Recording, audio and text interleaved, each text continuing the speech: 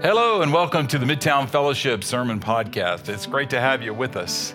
You are joining us in the middle of our Be Curious sermon series, where together as a community, we're exploring Scripture with a curious heart to learn more about Jesus, to learn more about His Word for us, and even to learn more about ourselves. And it's a beautiful thing when we come together as a community and realize that our questions don't keep us away from God. It actually draws us closer to Him.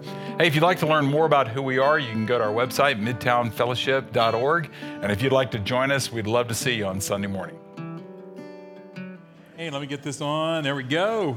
Wow, I just love coming together and worshiping, even if just once a week we worship something other than ourselves. It's kind of great.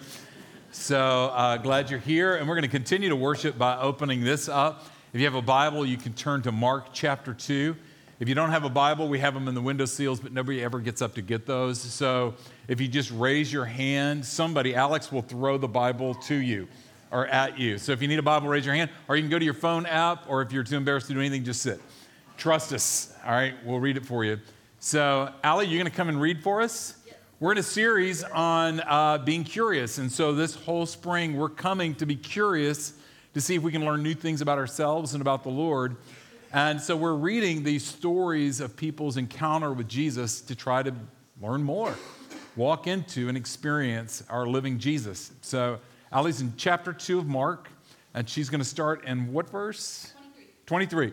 But before she reads, hang on, because if you look up, I want you to see this whole text through the verse before that. Jesus is talking about a new thing is coming, and he says that no one pours old wine or new wine into old wineskins because it'll bust, but they pour new wine into new wineskins. And what Jesus is saying is that something new is coming. Something that you've not experienced before. What came before is a shadow of the new thing that's coming. And so what we're about to talk about today is this new thing. Are you ready? Come on, y'all been on spring break. Come on, you got to have a little bit more energy in here than that. Let's go, all right? Okay, the new thing. All right, here we go. I mean, just think about it for a minute that your Jesus is comparing what we're doing right now to drinking wine. It's in the Bible. All right. Here we go. Are you ready? Yeah. Are you sure? This is Mark 2, verse 23. One Sabbath, Jesus was going through the grain fields, and as his disciples walked along, they began to pick some heads of grain. The Pharisees said to him, "Look, why are they doing what is unlawful on the Sabbath?" He answered, "Have you never read what David did when he and his companions were hungry and in need? In the days of Abiathar, the high priest, he entered the house of God and ate the consecrated bread, which is lawful only for priests to eat. And he also gave some to his companions. Then he said to them, 'The Sabbath was made for man, not man for the Sabbath. So the Son of Man is Lord, even of the Sabbath.'" Word of the Lord. Thank you. So what is this about? Jesus and his disciples are walking through a field, and some of the disciples are grabbing grain and rubbing them together and eating a little granola on their way. And these guys named the Pharisees came along and said, whoa, time out, outside of bounds and Sabbath laws. And then there's David and his boys eating the showbread. We'll talk about that in a minute. And Jesus coming in and talking about being Lord of the Sabbath. What's going on here?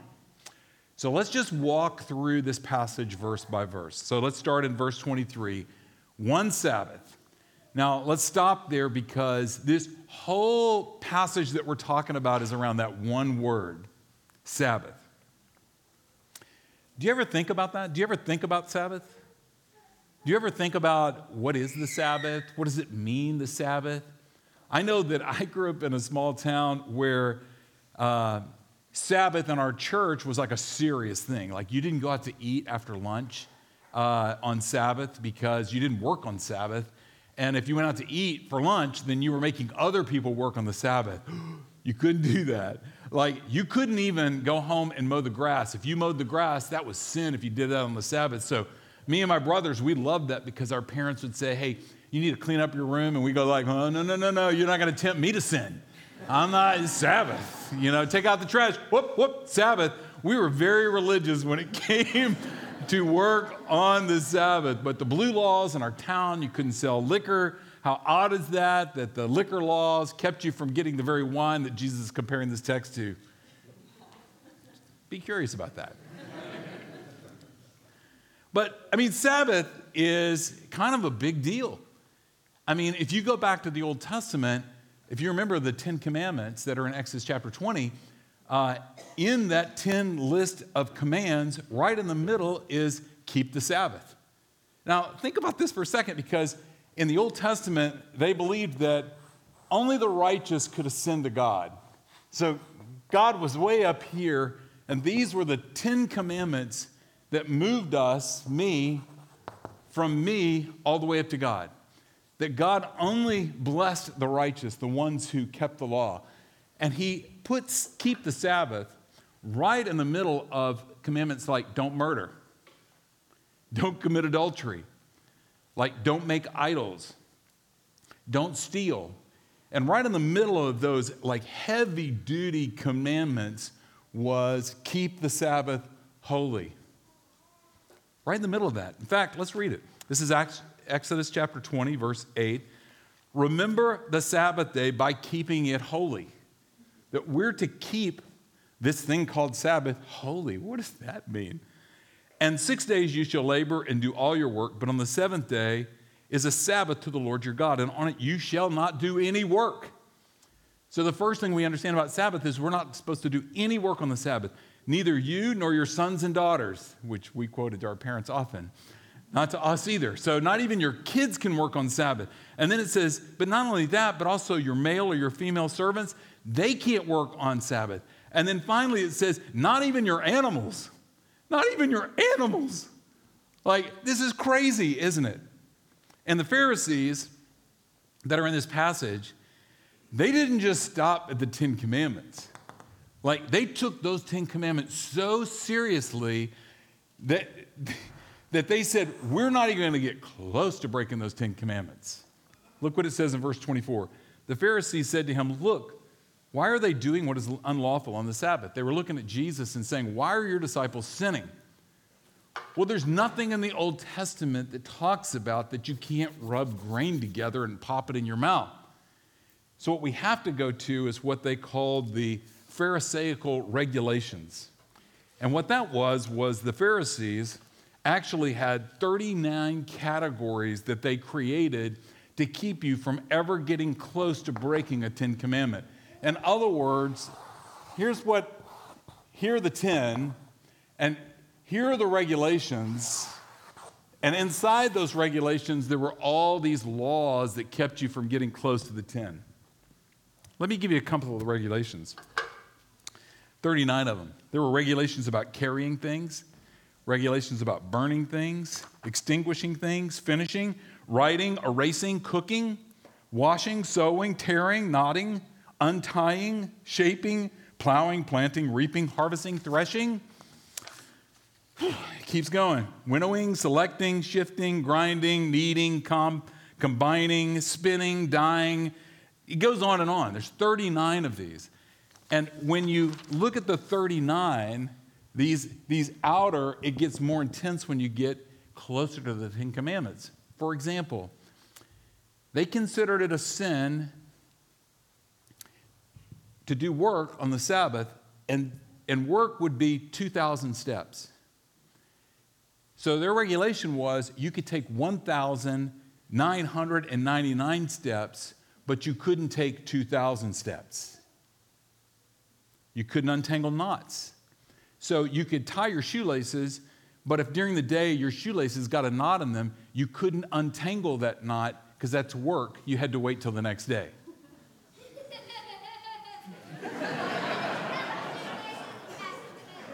There's all regulations about cooking. Like they had stoves that they hooked up to where they had a fire going before Sabbath started, and it would burn throughout Sabbath so they could have warm food throughout the whole day because they weren't allowed to light fires. In fact, they weren't even allowed in the regulations to light a candle. And if you found yourself in the dark, many would hire a Gentile to come into their house and light a candle. They even had regulations about chickens who laid eggs on Sabbath. I'm not kidding you. That those eggs were unholy eggs, so they were allowed to sell those to the Gentiles. They had all kinds of regulations about harvest and collecting grain. And we look at that and we go, come on. That's crazy. That's crazy. I mean, we're not under the law here at Midtown. We're under grace. And grace looks at that and says, come on, man, we are free. We've been singing about it. We're free. But I don't want us to look at this passage of Scripture through the lens of believing that grace is not based in love. And I don't want us to forget that anytime you have love, you have boundaries. Anytime. Love always has a cost, and love always has limits, and it always has boundaries. When people take a marriage vow, they're not taking these marriage vows because they're saying, look at these chains that bind us. Some of you do, I know. All right. But in a perfect world, when people take wedding vows, they're saying, we're agreeing to these boundaries that unite us. This is not something we have to do. This is something we get to do. And we agree upon these boundaries because there's going to be times where we don't feel like keeping these boundaries, but yet we're bound to those boundaries because that's what love does. So knowing that even in grace, there are boundaries, let's talk about what is the Sabbath. Well, right in the middle of, remember, this is new wine, right in the middle of Mark chapter 2, he said, it's the story of David. And he talks about when his companions were hungry and they were in need, and in the days of Abiathar, the high priest, he entered the house of God and ate the consecrated bread, which is unlawful for the priests. What's going on? Well, if you go back into the Old Testament, David was not yet king. He was actually serving under the king Saul. And Saul had decided that he was going to kill David. And David and his men ran for their lives. And they're running for their lives, and they're hungry, and they come rolling into this town, and they're looking for something to eat. And there was nothing to eat but the showbread, which was temple bread that was only designed for the high priest or the sons of the high priest. And David and his men took it, along with the sword of Goliath. It's a great story. You ought to go read it, And so what Jesus is saying to these Pharisees, he says, you know what David did back in the Old Testament? Like, at best, that was questionable. At best, it's questionable whether or not him and his men had a right to eat the temple bread. And you give him a pass. And what Jesus is declaring, if you give him a pass, but you're trying to kill me, is something out of order here. And he's saying, I want you to know that something greater than David is here. So let's see what he has to say. Because Jesus is about to get all serious on his education of the Pharisees. Go back to the passage. Jesus says, the Sabbath was made for man, not man for the Sabbath. Well, what does that mean? What does that mean that the Sabbath was made for man and not man for the Sabbath? Well, the first thing we understand is it's not a burden, but actually it's a gift. If it's made for you, it's a gift for you. And if it's a gift for you, what is this gift for? Well, the word Sabbath is the root word for that is a Hebrew word that simply means stop. Stop. That Sabbath means stop. And here's what's crazy. Is if the Lord is saying stop, what is it inside of me that says no? No. In fact, I would suggest that sin never allows me to stop. Because sin says it's never enough. The cup is never full. It's never completely satisfied. And I'm never satisfied in it. And I need more. And if I'm always saying more, what I'm saying is I will never accept the limits that anybody puts on me.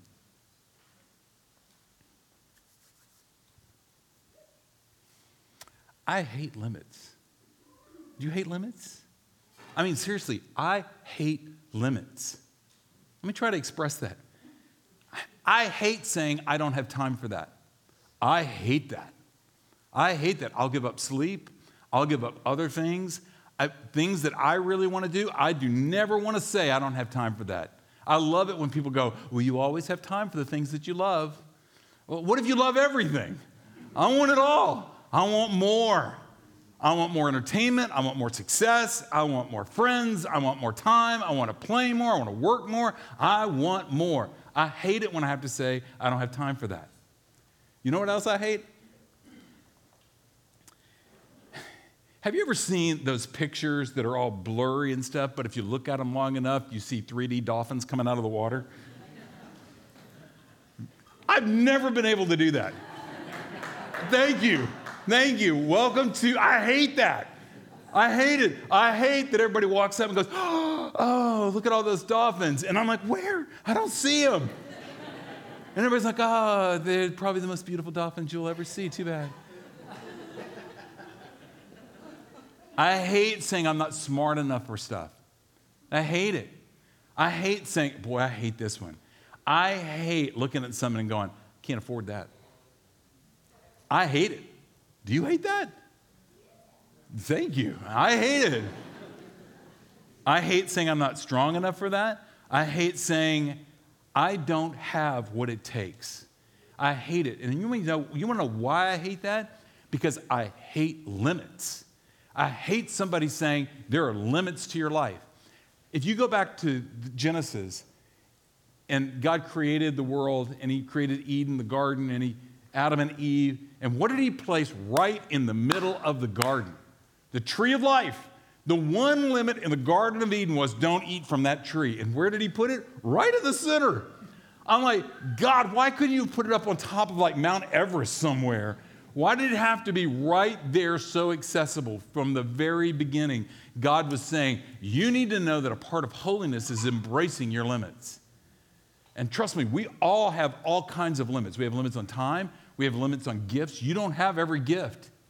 Man, our envy doesn't like that. We have limits on our energy. We have limits on our intelligence. We have limits on community. We have limits on money. And here is what the Lord is saying, Sabbath, stop, is this.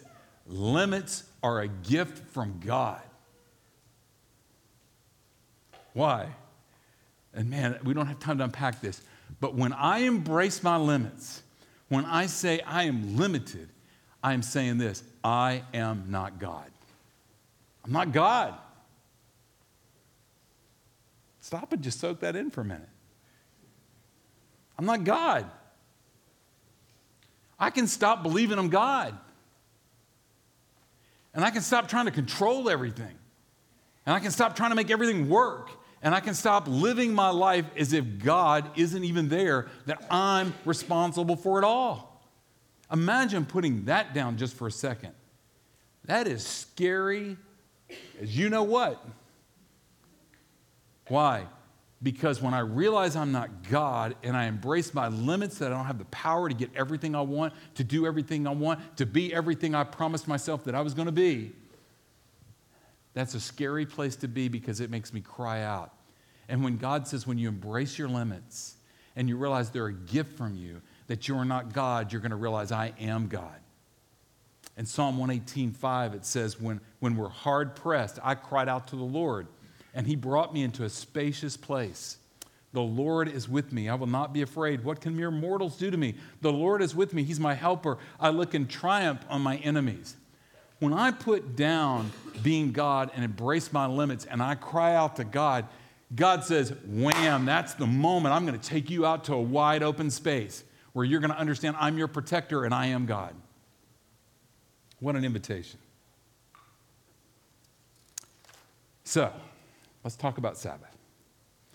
So we brace our limits and we say, okay, I'll walk into it. What is this Sabbath? What is rest? What is stopping? Well, is it watching Netflix all Sunday? Is it traveling and going on vacation on Sunday? Is it going for a long hike? Can I go for a long run on Sunday? What can I do?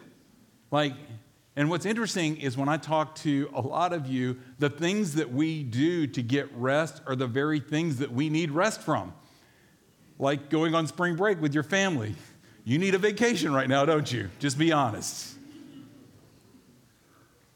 So we don't have the margin within this understanding of Scripture to define rest any way I want it, to turn it into whatever I want it to be. We have to go to Scripture and say, okay, Lord, what is rest? What does that mean to rest? And we find it right here. Let's go back to Mark chapter 2. And Jesus said, right after he said this, he said, I am the Lord of the Sabbath. What does that mean? Well, in John chapter 1, verse 3, it says that through him all things were made, and without him nothing was made that has been made. That Jesus is the author and creator of all things, and he's the one that holds all things together, which means that Jesus was at the beginning. And what happened at the beginning? In Genesis chapter 2, verse 2 through 3, you're going to see that after God created the world, on the seventh day, God rested. Why? Because if you study Scripture, you realize that God didn't need to rest. He's not like man. He doesn't have limited capacity. The one thing that we know about God is limitless. There's no need for rest unless we understand the story through the story. And what was happening on that day where God stopped? Scripture tells us that he found tremendous satisfaction in what?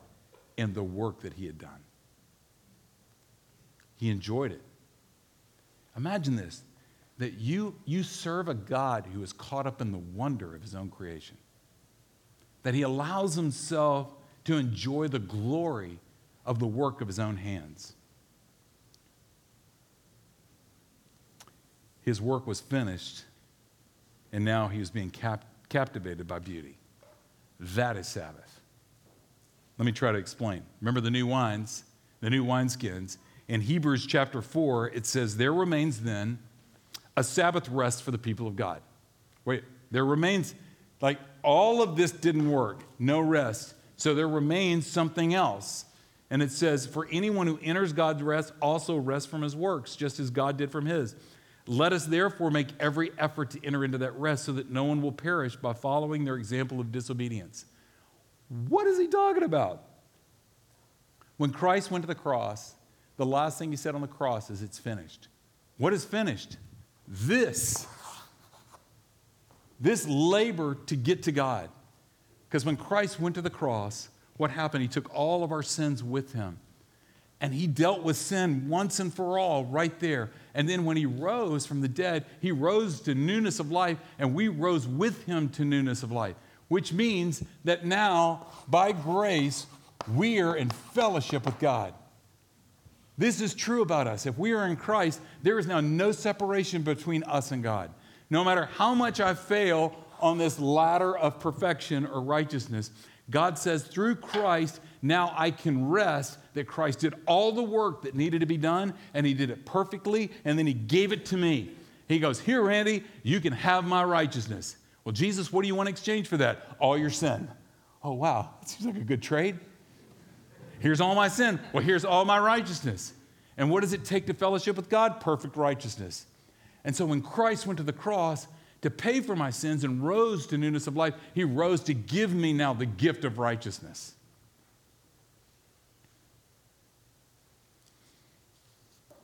And here's what happens. It's when now I'm in fellowship with God, and Zephaniah says, I begin to hear a new song that's being sung over me. And what is that new song?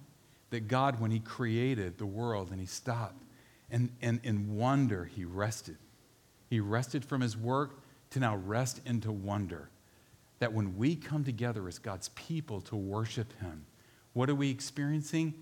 God in wonder. He's in wonder over you.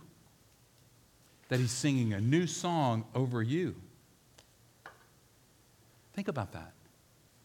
Think about Sabbath now being from something I've got to do to something that God is doing in me. In other words, imagine you stop just long enough to realize that God is satisfied in you. He's satisfied in you. Actually, he's satisfying you. You're enough. Can you believe that? You're enough. You're enough to be loved. You're enough to belong. You're enough to receive the gifts of God. You are enough. Maybe you've heard this. You know, our lives are often driven by the work that's underneath the work. That the work that drives our work. And Jesus is coming to that work that drives our work, that need to be enough, that need to get enough, that need to do enough, that need to prove enough, that need to get you all to think that I am enough. That Jesus is saying all of that is done, and he is satisfied in you, that we would rest in that.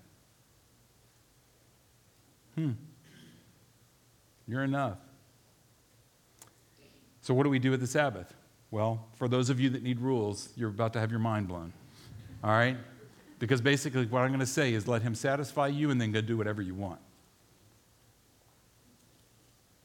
I'm saying, could you stop long enough to let God rejoice over you and the work Christ has done for you that has made you holy and right with him? Let yourself be loved like that and then see how your life responds. See, here's what's crazy. It's still a commandment. It's not a suggestion. When God came in, he is giving us the ground rules for grace to where we would stop. And our lives as people that have experienced grace, we should seriously think about our Sabbath. And we should think about what is our Sabbath like? Are we stopping long enough to let this one day a week actually begin to shape the rest of our week? That we would have one day a week where we would rest in the fact that I'm enough. I'm enough. The good work is finished and I am loved and I belong. And let that experience now shape the rest of your week. So at the very least, Sabbath is coming together with God's people and sitting in the waterfall of that grace that flows over us. At the very least, it's coming once a month to come and celebrate the sacraments that Jesus has given us so that we can experience grace afresh every month. At the very least, it's coming together to worship and to lift up our songs because our hearts forget this stuff. And when we walk out of here, we get back on the treadmill of do more, do more, do more. Prove yourself. You're not enough. More, more, more. At the very least. But after that, what's your conviction? If you're a believer, you know the Holy Spirit is with you, and how's the Holy Spirit guiding you? For some of you, you might say, well, my conviction is that me and my family, we don't look at screens on Sunday. Well, God bless you. That's fantastic. For some of you, it may be, no. Sundays are where we check out and we watch all our favorite Disney movies with all our kids. Fantastic. God bless you. You have conviction. Maybe your conviction is that on Sundays we go and serve the poor. God bless you. Others says our conviction is to go home and we sleep all day. God bless you. Get your kids some Benadryl, loving Jesus like that.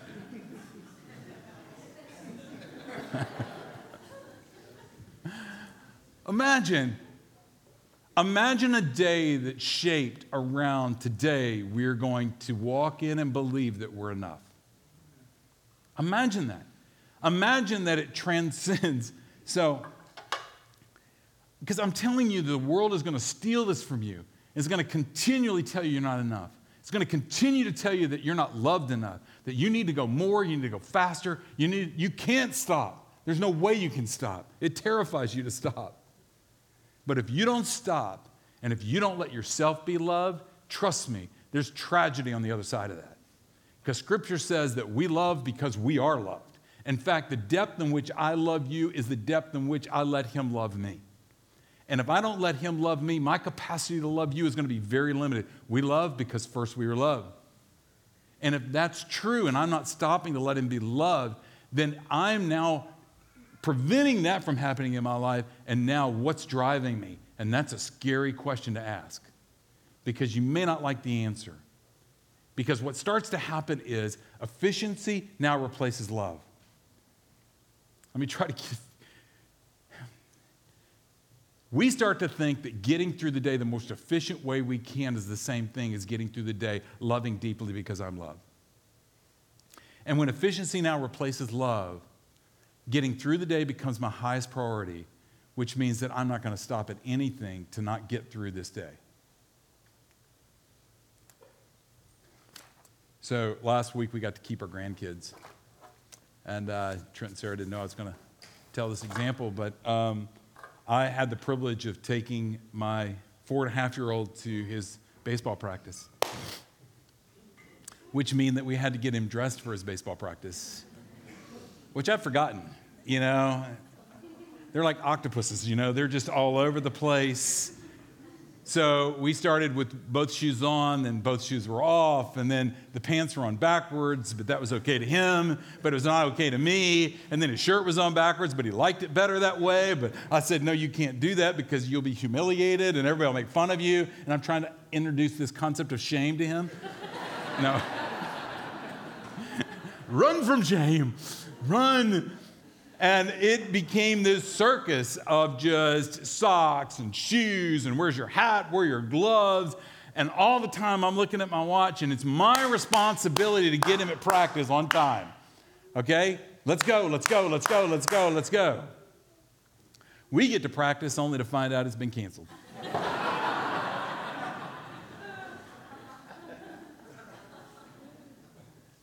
And the Lord just stopped me in the car and he says, this was never about getting him here on time. Stop, take a breath. Stop, take a breath. Because I so love being with you. Thank you, Lord. Now love being with him. Let's go play ball. If I don't stop, if I don't understand, I wasn't made for the Sabbath. The Sabbath was made for me so that I can rest and hear my Father rejoicing over me with singing because of what Christ has done for me, so that I can live my life joining in on that song that I belong to him.